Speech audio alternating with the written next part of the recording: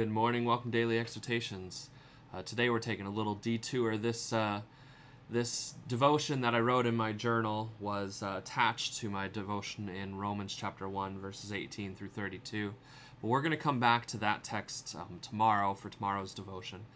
But today I wanted to share a meditation, some thoughts that I wrote down as I watched a video. It's called The Secret of the Vine. And the video is based on John chapter number 15. I've provided a link for you in the description if you're interested in watching this. I think it would be helpful, beneficial to you. Basically, it takes this analogy from John 15 of Jesus being the vine and us being the branches. And it's a parable or an allegory describing our relationship to the vine and how those things, how that relationship develops and works. And it's based on biblical truth, but it's also based on ideas that come from how vines are taken care of and how they get their sustenance and the dangers that they face, and draws an application to our lives. But the main takeaway from this entire passage is going to be these three words in verse number 4, where Jesus says, "Abide in me." It's the whole concept here is about abiding in Jesus Christ. But I'm going to go ahead and read the first few verses of this chapter just to get some background, and then I'm going to share my meditation that I had as I watched this video and thought through this passage. Verse 1 says, "I am the true vine, and my Father is the husbandman. Every branch in me that beareth not fruit he taketh away.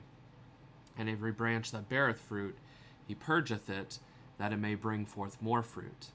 Now ye are clean through the word which I have spoken unto you. Abide in me, and I in you. As the branch cannot bear fruit of itself, except it abide in the vine, no more can ye, except ye abide in me. I am the vine, ye are the branches. He that abideth in me, and I in him, the same bringeth forth much fruit. For without me ye can do nothing. If a man abide not in me, he is cast forth as a branch, and is withered, and men gather them and cast them into the fire, and they are burned. If ye abide in me, and my words abide in you, ye shall ask what ye will, and it shall be done unto you. Herein is my Father glorified, that ye bear much fruit. So shall ye be my disciples.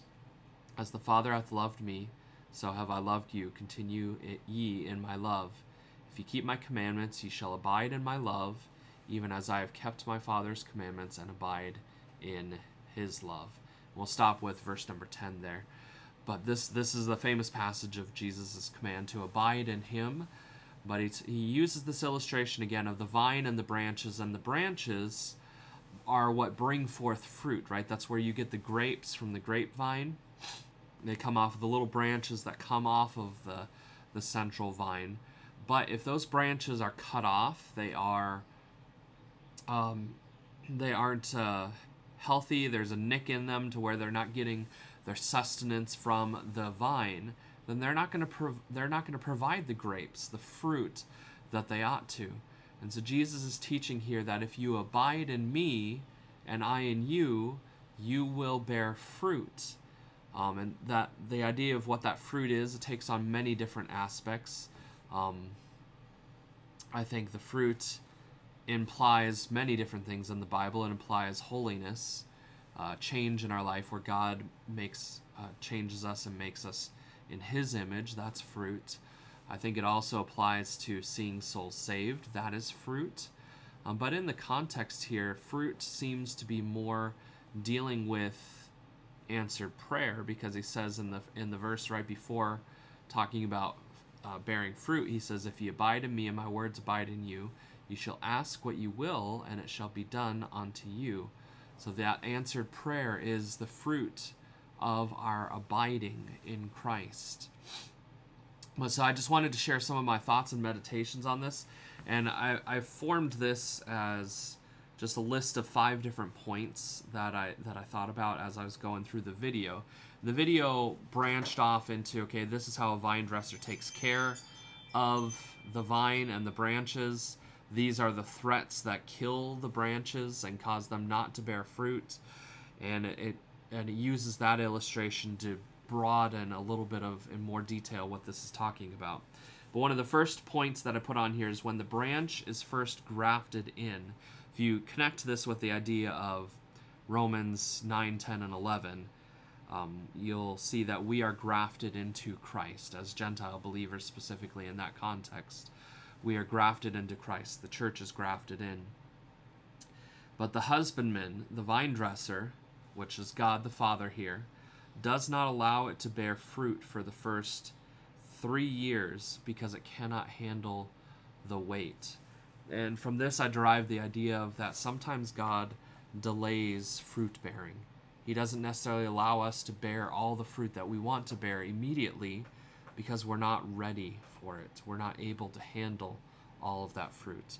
With the branch that's been grafted in, it has to have time to settle, to get stronger, so that when it bears that fruit, it can handle the weight of that fruit.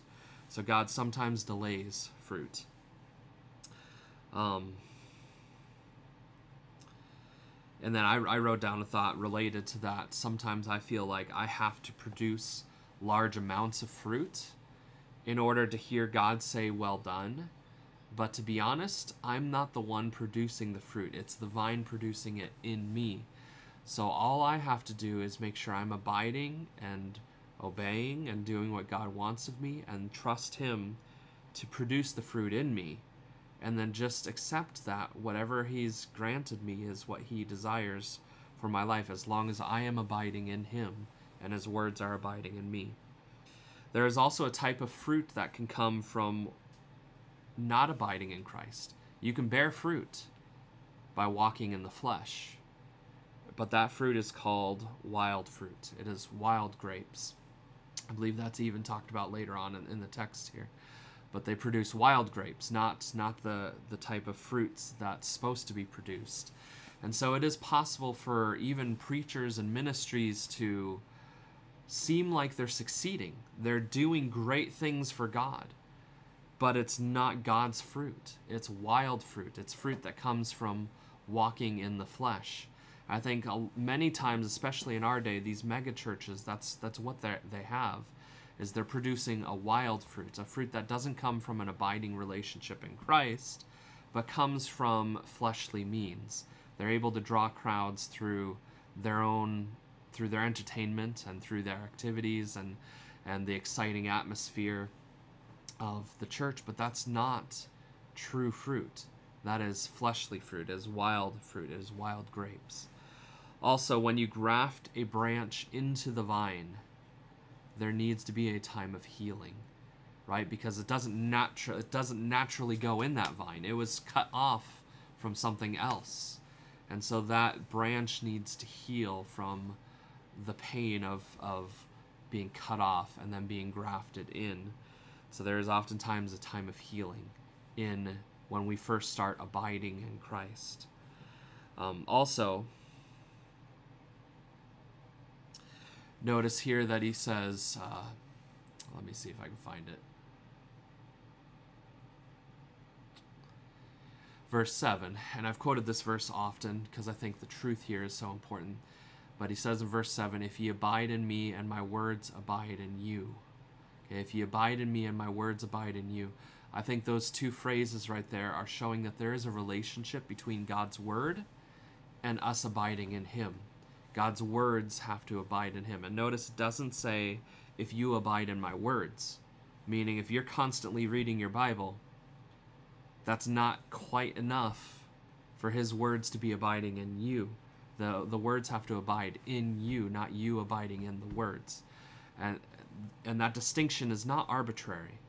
Okay, it is very important because you can read and get nothing.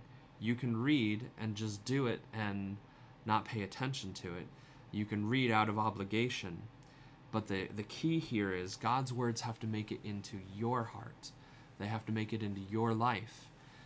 And so if you're just reading the word, you're not abiding in Christ. You need to get his word into your heart. And I believe that happens through memorization and meditation and application of the word of God to our lives. There's more in our responsibility to God's word than just reading it. That's the place to start, but it is only the place to start. And so if we want to abide in Christ, his words have to find a home in our heart. They need to settle into our heart to where When we are tempted, his words naturally come to our mind. When we are tested and we're going through dark times in our lives, those words are what come to our mind in that moment that we need the encouragement from the Lord, because they have found a home in our heart. They are naturally there. And in the moments when we need them, they come out. So we abide in Christ relationally, and relationally to his word, not just out of duty or obligation. And so if we want to abide in Christ, if we want to produce fruit, we have to abide in the vine. We have to find our home in the vine. We have to be relationally connected to him every single day. Is it good if the vine decides one day he's going to just disconnect from the vine, and tomorrow he'll get reconnected tomorrow? It's all right tomorrow. We'll take care of that tomorrow. But today I'm going to be disconnected from the vine. No, what's going to happen to the branch? It's going to die. In fact, here he says that every branch in me that beareth not fruit, he taketh away. And then he talks about branches that are cast off, and they're gathered up, and they're burned. Okay. There's danger in not abiding in Christ, and even letting a day go by where we're not abiding in him is dangerous. We cannot bear fruit. We will die on the vine. No pun intended there, but we will die on the vine. And so it is imperative that we abide in Christ relationally. We are connected to him in a personal relationship with him every single day.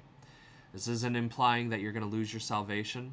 We could exegete the rest of the passage. I'm not going to do that. That's not the point of this devotion today. But the point is this, is we need to be connected to Jesus Christ. We need to have his words abiding in our heart if we are ever going to see fruit in our lives. Hope you have a great day. God bless.